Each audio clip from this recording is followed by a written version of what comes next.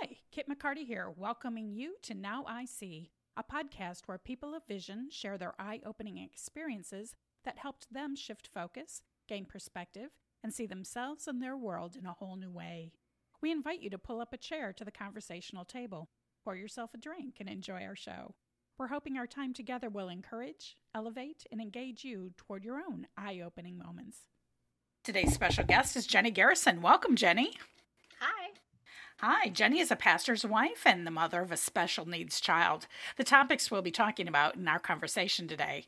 Jenny has a degree in Bible teaching from Columbia International University, formerly Columbia Bible College in Columbia, South Carolina. Jenny married Paul, a graduate of Dallas Theological Seminary, and together they have worked with churches in Texas, Surrey, England, Green Bay, Wisconsin, and presently Mesa, Arizona. While Paul served as pastor, Jenny worked in various capacities, primarily teaching women and leading children's ministries. Together, Paul and Jenny have 3 daughters, 6 grandsons, ages 2 to 7, and A girl finally. on the way. So exciting. Congratulations. Jenny, I see you as bubbly, adventurous, quick to laugh, compassionate, and flexible. How do you see yourself? Yeah, I think I see myself as some of those. I feel like God has given me somewhat humble beginnings in the sense of the kind of family I grew up in. So I feel like a very normal person. I don't feel like the typical pastor's wife that people see me as. So so when I had my children, I didn't feel like this expert Christian mom at all. Well, that's kind of good, because that would be a burden maybe to, if you felt like there was a certain standard you had to live up to. And I don't see that you ever struggled to do that. Others may have tried to put that on you, but I don't see that you caved to that. And so good on you, because life was going to be challenging enough. So because you didn't have an ideal growing up situation, and maybe you want to speak to that, how were you shaped to be a mom of a special needs child? To be a mom of any kind, but especially of a special needs child? I think really what shaped me a lot and helped me was my childhood made me tough. And I think to be a special needs parent, you have to be tough and not care what other people think. And I grew up in a home where my parents divorced by the time I was 11. And even before that, I was on my own a lot. My dad was gone a lot because of his job. And my mom was sort of distracted by her own personal issues. And then I have an older sister and a younger brother, and they were kind of off doing their thing a lot. And so my whole childhood and then into my teen years, because then one by one, my family members left till the point where I was just with my mom. And so very much on my own, I had to be really independent and some difficult things in my life. So I just had to learn to be strong. And I think that really helped me a lot being a parent. I think so too. Strength of any kind for even parents of children that are, typical learners, typical behaviorally, but especially in your situation. You also learned to be flexible during ministry because you were serving overseas in an international organization. Talk about that. Yeah, that was really interesting. We lived in England for 2 years, and you go through the normal thing that you do with culture shock. Even though it's England, and English speaking, you still go through a certain amount of culture shock. Well, it's not exactly the same English, is it? No. And I was the youngest woman there. We served, actually, it was in an international community church, but it was a lot of Americans. And so they were older than I was. I was just in my 20s, a young mom in my 20s. I had our oldest daughter. I had our second daughter while we were there.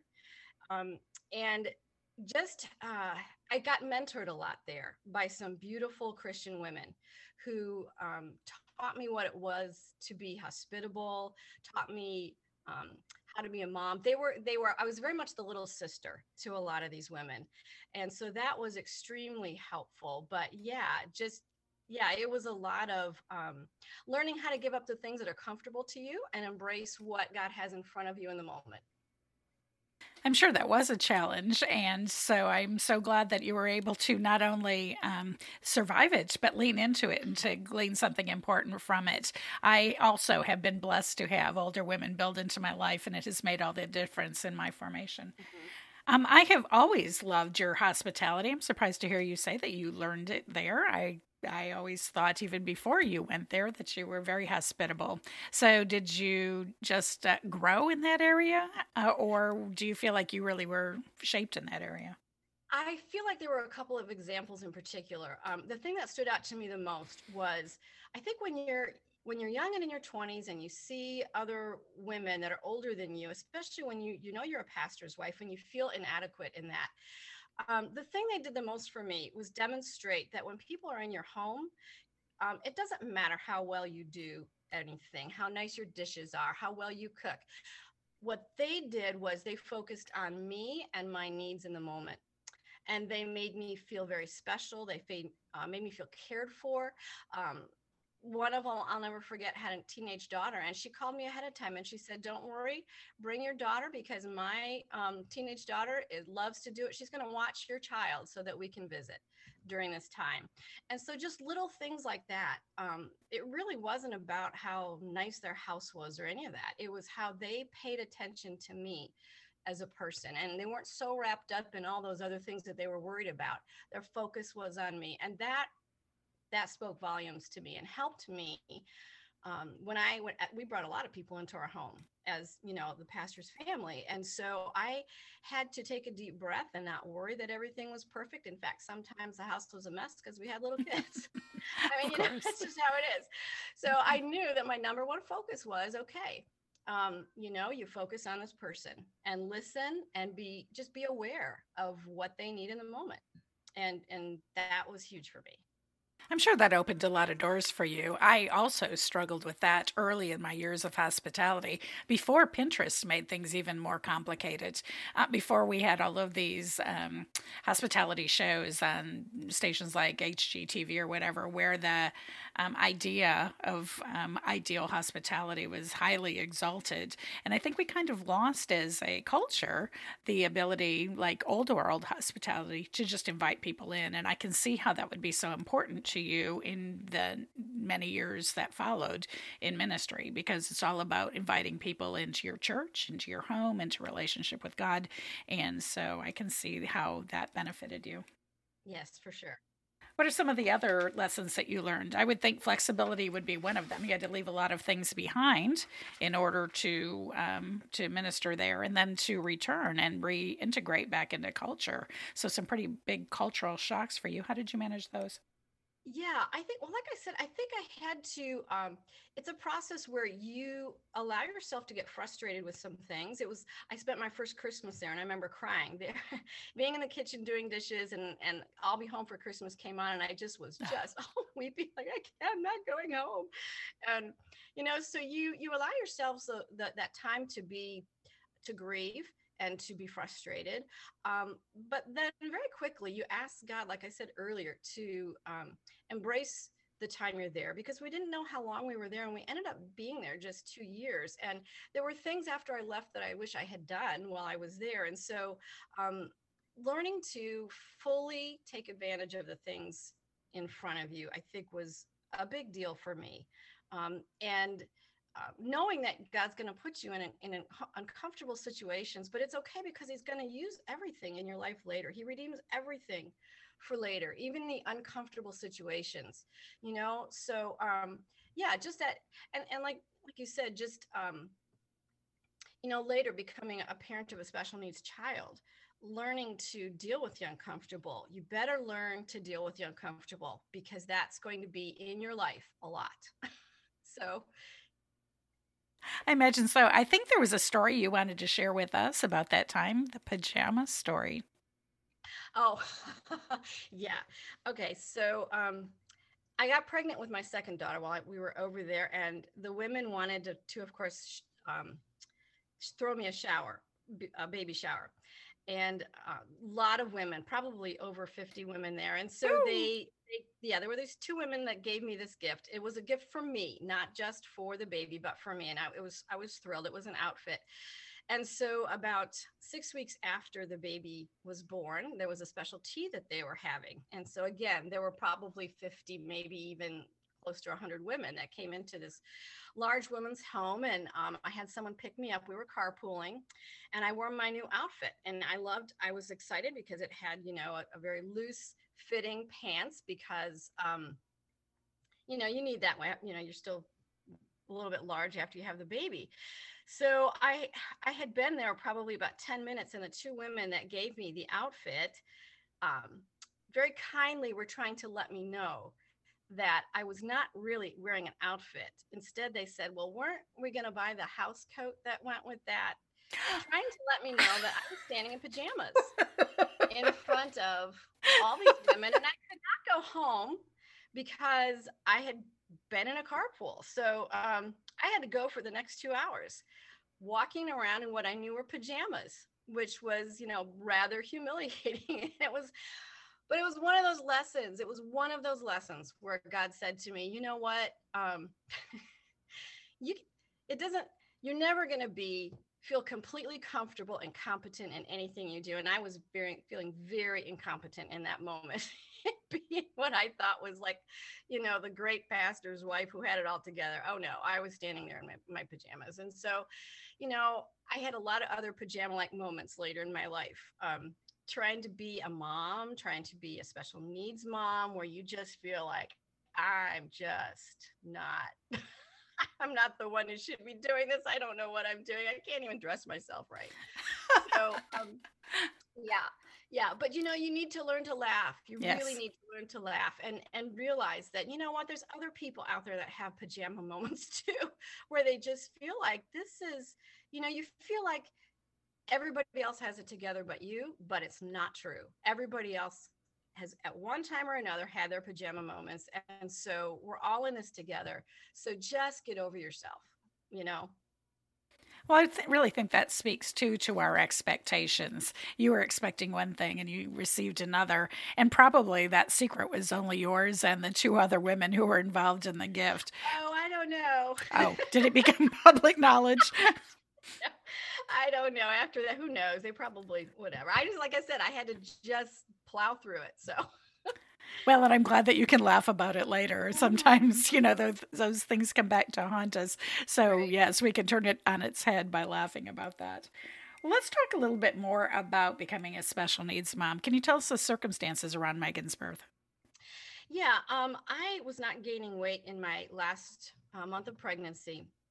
And even after 3 scans, everything looked fine to them. But she was born 2 weeks early, which is really considered term. She was only 4 pounds, 9 ounces when she was born. My placenta had calcified. All of her organs were fine. She passed all of her tests. And after 2 days, they sent us home, said she's fine. So then at 10 days old, though, she got group B strep meningitis. We were in the hospital. And that was a very traumatic experience. I stayed in the hospital the whole 2 weeks with her. We got through that, but then they did a scan on her head to make sure all the pockets of infection were gone. And when they did that, they discovered that there was a brain injury that they determined had occurred much earlier on in the pregnancy, because the brain tissue was already gone and had been replaced by spinal fluid. And that doesn't happen in a short amount of time. So it had to have happened when she was much younger in the womb. They don't know what caused it. They don't think it was genetic. It had to be just something fluky, a one-time, a one-off kind of thing. Although we know, right, God was with her in the womb the entire time, in the palm of his hand, even when that was happening. So we know that absolutely. So, but in any case, it was in a part of her brain that affected the left side of her body mobily. So she has paralysis on the left side of her body. Cognitively, they had no idea. And especially with the meningitis on top of it, which was unrelated to the brain injury, they didn't know what that would cause. And so we had to spend the next 2 years just holding our breath with everything, with her. And when she was almost to the day, 2 years old, she finally stood up for the first time, because they didn't even know if she'd ever walk. And I remember I'll never forget it, when she stood up for the first time. in my kitchen. I was doing dishes and I turned around and there she was, getting herself up on her feet. And little things like that we take for granted, that when you're a parent of a special needs person, every little thing like that is huge. And so that started Megan's journey. And she was able to go to kindergarten and go through a lot of therapies. We did the whole physical and occupational therapy during her early childhood years. She started kindergarten and she did okay in kindergarten and first grade, but by second grade, we really knew that she was going to have some cognitive disabilities. She communicates really well, but she couldn't keep up in school. So she was going to need to be pulled and put into a special class. And that's when and when she was 5 years old, she started having grand mal seizures, because people with brain injuries are very susceptible to seizures. And so that started us on that, which lasted 2 years until it became controlled through medication. Praise God that it's controlled now. So all that was a lot to digest in a short amount of time.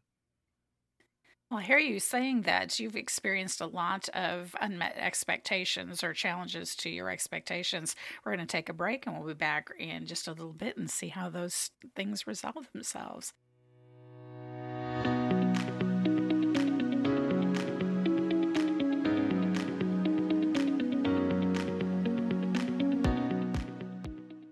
I love Jenny's advice about hospitality and how timely it is now that we are in the middle of the holiday season. Jenny's right. We all have a pajama story.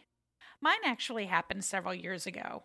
Our house is usually filled at Thanksgiving with family, my kids and their friends, my husband and some coworkers from work, neighbors stopping by for coffee and dessert, international students experiencing their first Thanksgiving, that sort of thing. In this particular year, the children were gone to other friends' houses, and the coworkers were getting married and celebrating with their new families. Neighbors were traveling or had guests in from out of town, and none of our international friends were coming, so my husband and I decided we would take it easy. We wouldn't do all the work of cooking a turkey, baking breads and pies, preparing the sides, cleaning the house, polishing the crystal and silver, all the things.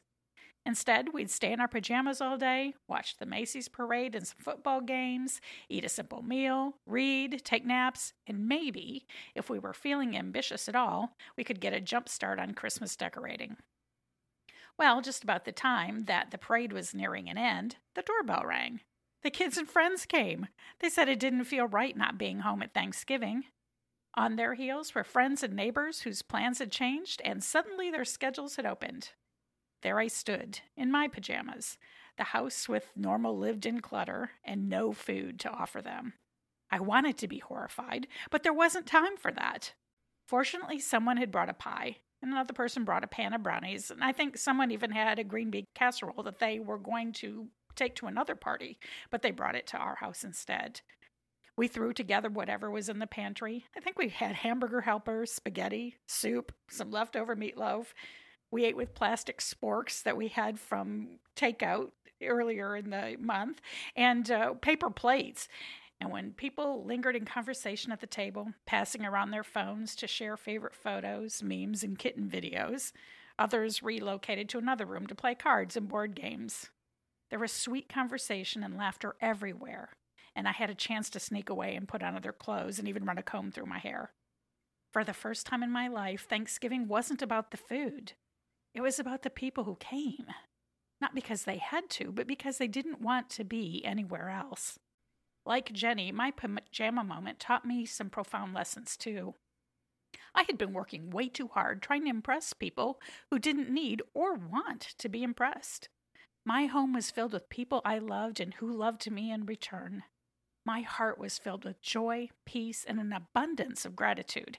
Everything the perfect Thanksgiving day should be, without all the stress.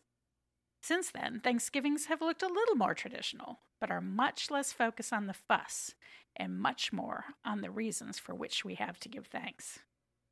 If you would like to share your pajama moment and the lessons you learned, post your story on our Facebook page at Kit McCarty NIS, or join our Now I See group on Facebook and post your story there. Please share this story with a friend Like, subscribe, rate, and review so others can find us too. We are so grateful for each of you, our dear listeners and fans. You have given us such wonderful support and encouragement this year. Join us next week when Debbie Sims gives us insights about grieving the loss of loved ones during the holidays. Hear ideas about how to honor them and find hope to move forward. Now, back to our show.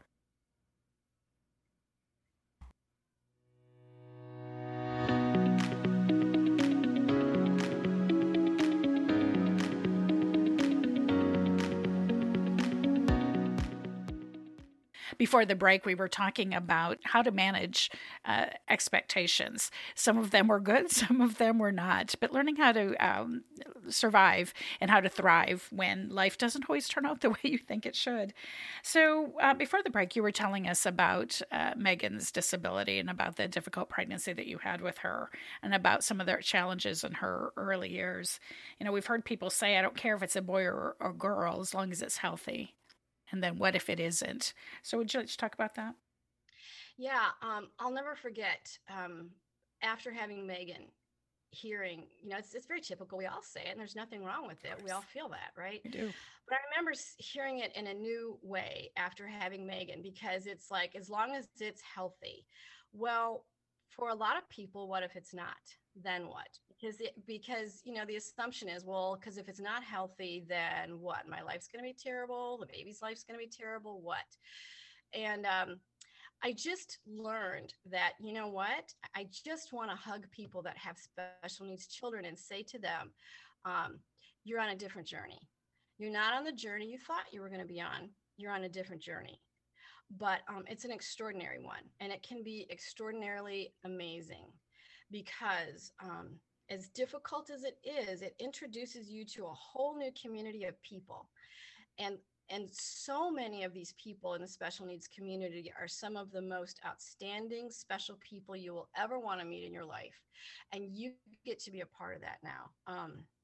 And I know that sounds like really crazy, but it's true in a lot of ways. And you're on a journey where, and I know most parents feel this way anyway, where you don't get a playbook. You can read all the parenting books you want, but I mean, every child is so different and every challenge is so different. And you just throw up your hands and you go, I don't know how to do this. Well, when you have a special needs child, you really don't know what you're doing. And you just go, I'm not an expert. I don't know how to deal with this, especially if you have children with autism and some of these really, or any kind of medical needs. And you just go, I'm not an expert in this. But it's amazing how God will lead you to the right people. And I remember God leading us to the right therapists that were just like handpicked. I feel like Megan's neurologist was handpicked. A teacher that we needed at the time was, I feel like, just when I was at my lowest and feeling so desperate, like I can't do this anymore, the schooling thing became such an issue, and God brought the perfect person at the right time. So you get to see God show up in extraordinary ways for you because your situation is extraordinary. And it is not easy and it is tough, but your journey looks different, but it's a good one. And it makes you and your children and everybody in your family and those around you different because you've been in it. And that's what's extraordinary too. I think in some ways, though, a good difference. You mentioned that your other daughters are much more sensitive to other families who have children who are atypical. And I think that you maybe slow down because you have to. And so you see things that most of us blow by in our hurry to get so many things done. I think you might also let go of some of the things that you hoped would happen and you just embrace the moment that you're in. Are you finding any of those things true? Yeah, absolutely. Even as your journey continues throughout, because each phase of life that you're in affects the fact that the fact that you have this special needs child affects that stage that you're in. My husband and I are getting close to retirement age, and most people, when they think of retirement, is like, well, you have all these people, we'll go on cruises, we'll do this, we'll do that. Well, when you have a special needs child, you have to think twice about some of these things, and you have to, it just makes a difference. And so, yeah, it affects every single stage that you're in, but in a very good way. Like you said, with my daughters, they're different people now because they grew up with Megan as their sister, and in a really good way. They're in tune to a community that they wouldn't otherwise be in tune to, and both of them have spent time in ministry in other churches, and those churches now are in tune to special needs in a way they wouldn't be because my daughters were involved in their children's ministry there. So I mean, it's just this ripple effect that can be really, really cool to watch. Well, and part of Megan's therapy was horse therapy. Yeah. Every little girl's dream is to have a pony, and your daughter lived the dream. Tell me Yes. about that experience. Yeah. God has been very good in bringing horses along. She's an animal person. Megan is very, very in tune to animals, and she's always had a special love for horses. And it started with a good friend of ours, Mary in Green Bay. She had a horse, and she allowed Megan to come and spend some time with her horse. And it started there. And Megan was just amazing in watching her with this horse. She was so much better than a lot of people I would see. It was amazing. And then the other one that was very special, she got to do some therapy, some what's called hippotherapy in Green Bay. But then God gave us the gift. I forgot to tell you, we were also at a church for 5 years in East Texas, and there was a special couple there that had a herd of miniature horses. And when somebody in the special needs community moves to another place, it's very stressful on them. Change always is. And God brought about this couple with this herd of miniature horses, and they allowed Megan to come over 3 days a week and feed these horses. And it was just like this little slice of heaven for both she and I there. And then now, here in Arizona, she's in a very special program called Horses Help, where they do therapeutic riding every week. And so, yeah, God has been figured out very creative ways to bring horses into Megan's life. And that's been a highlight for all of us. I'm so glad because whenever I see pictures of her, she's always on a horse and she's Oh, always yeah. smiling, and I think that's such a good thing. Well, Mhm. let's circle back to some of the difficulties that you experienced. You not only had to adjust your own expectations, but I'm sure there were people that were praying into your life that maybe if you had more faith, she'd be healed, or maybe they had certain expectations of how she should behave or act or Mhm. how you should parent. Would you like to address some of those things? Yeah, I think the biggest thing for me would be more the parenting thing, especially when you're the pastor's family. People watch carefully. And the thing with Megan is, especially when she was younger, um, it's not like when you have a Down syndrome child or some others where it's very obvious that the children has issues right away. So you tend to be a little more forgiving. Megan at first look would look very normal, and so and I really feel like parents with sometimes autistic kids can feel this as well because um, when a child has a meltdown in the middle of the church lobby and they're screaming and they're yelling, and the kind where everybody stands to watch, and that the first thing on some of their minds is, well, wow, what kind of parent are you? Can't you get that kid under control? Obviously you don't have control of your children. This happened to me in a like a Walgreens in the middle of the aisle, and it's like, okay.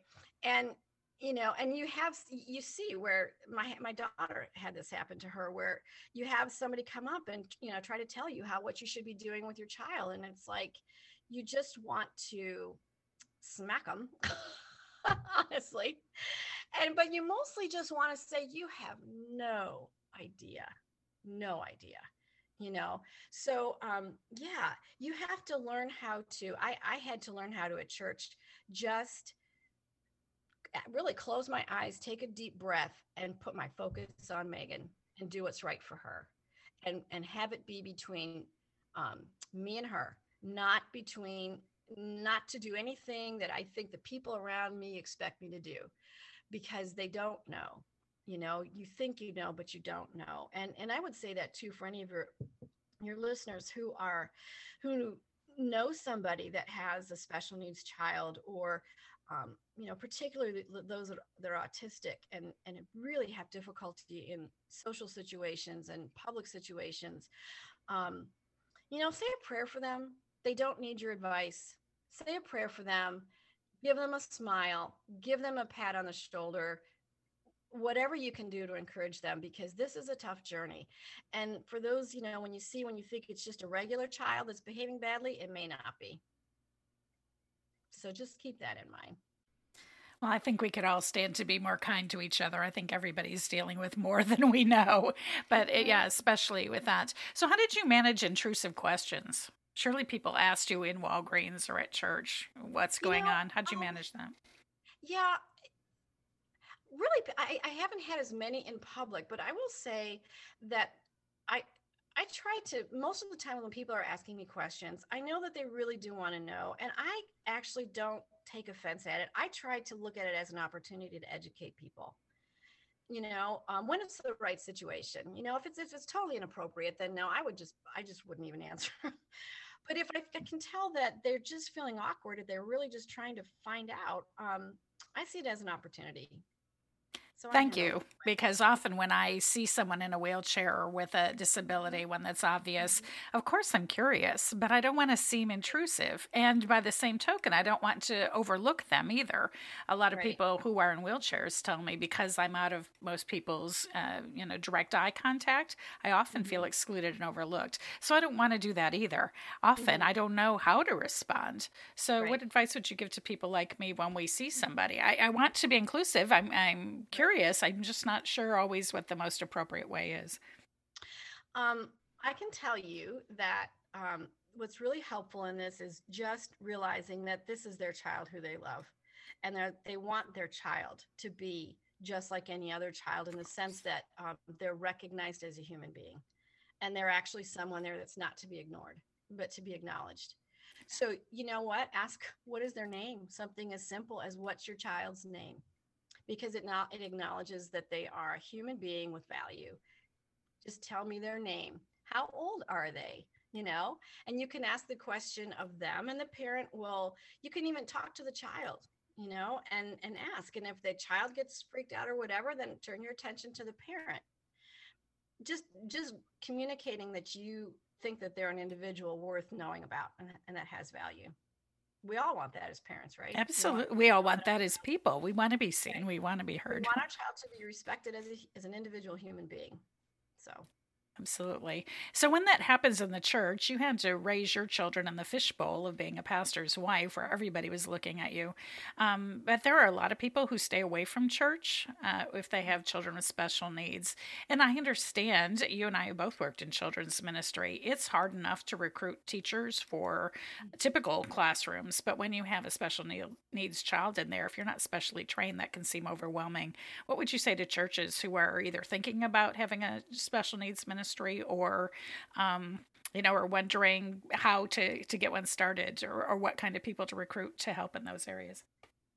I would say that we started out. God blessed us with a woman in our church who was a special needs teacher. But I would say the other thing I've also done is, you have people in your community who I'm sure would be willing to come and actually train your Sunday school teachers and give you a starting place. So if you have Sunday school teachers where you're realizing you're getting people coming into your church that might, have kids with special needs, ask somebody in the special needs community to come in and do a training with your teachers.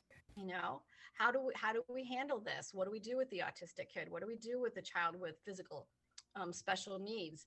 And there's a lot they can do just in helping your teachers understand what this is.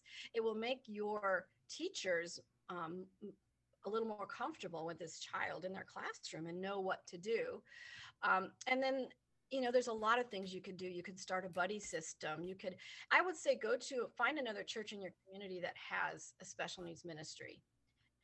Get to know what they do, and then just ask God to start to fill those spots for you in your church. I think the biggest thing is, be aware and start looking for ways that you can make your church, special needs community friendly. It's so important because, like you say, and Megan, believe it or not, Megan has done more to help people coming into our church just by being a welcoming face and welcoming them in. She gets excited. She used to stand at the table, the welcome table, and families would come in, and instead of getting that, blank stare from people like, we don't know what to do with you or your kid, Megan would run up to them and say, oh, we have a class. I'll take them back. Follow me.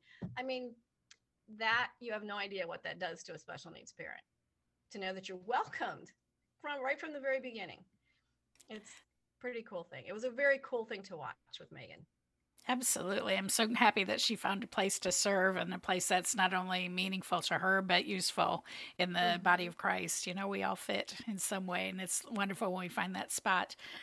You said something that I thought was really interesting about creating awareness, or creating knowledge, giving people confidence about how to behave around people with special needs. I think knowledge and asking good questions will often eliminate the fear that a lot of people have, the fear of not knowing what to do, their own personal fear of not being enough, or making things worse by messing things up. And so I think training and growing awareness and knowledge is a wonderful place to start. So thank you for that good advice. As we close out our show today, is there anything you'd like people to see more clearly as a result of our conversation? I think when it comes to the special needs community, I think a lot of times these parents feel isolated, and they feel judged.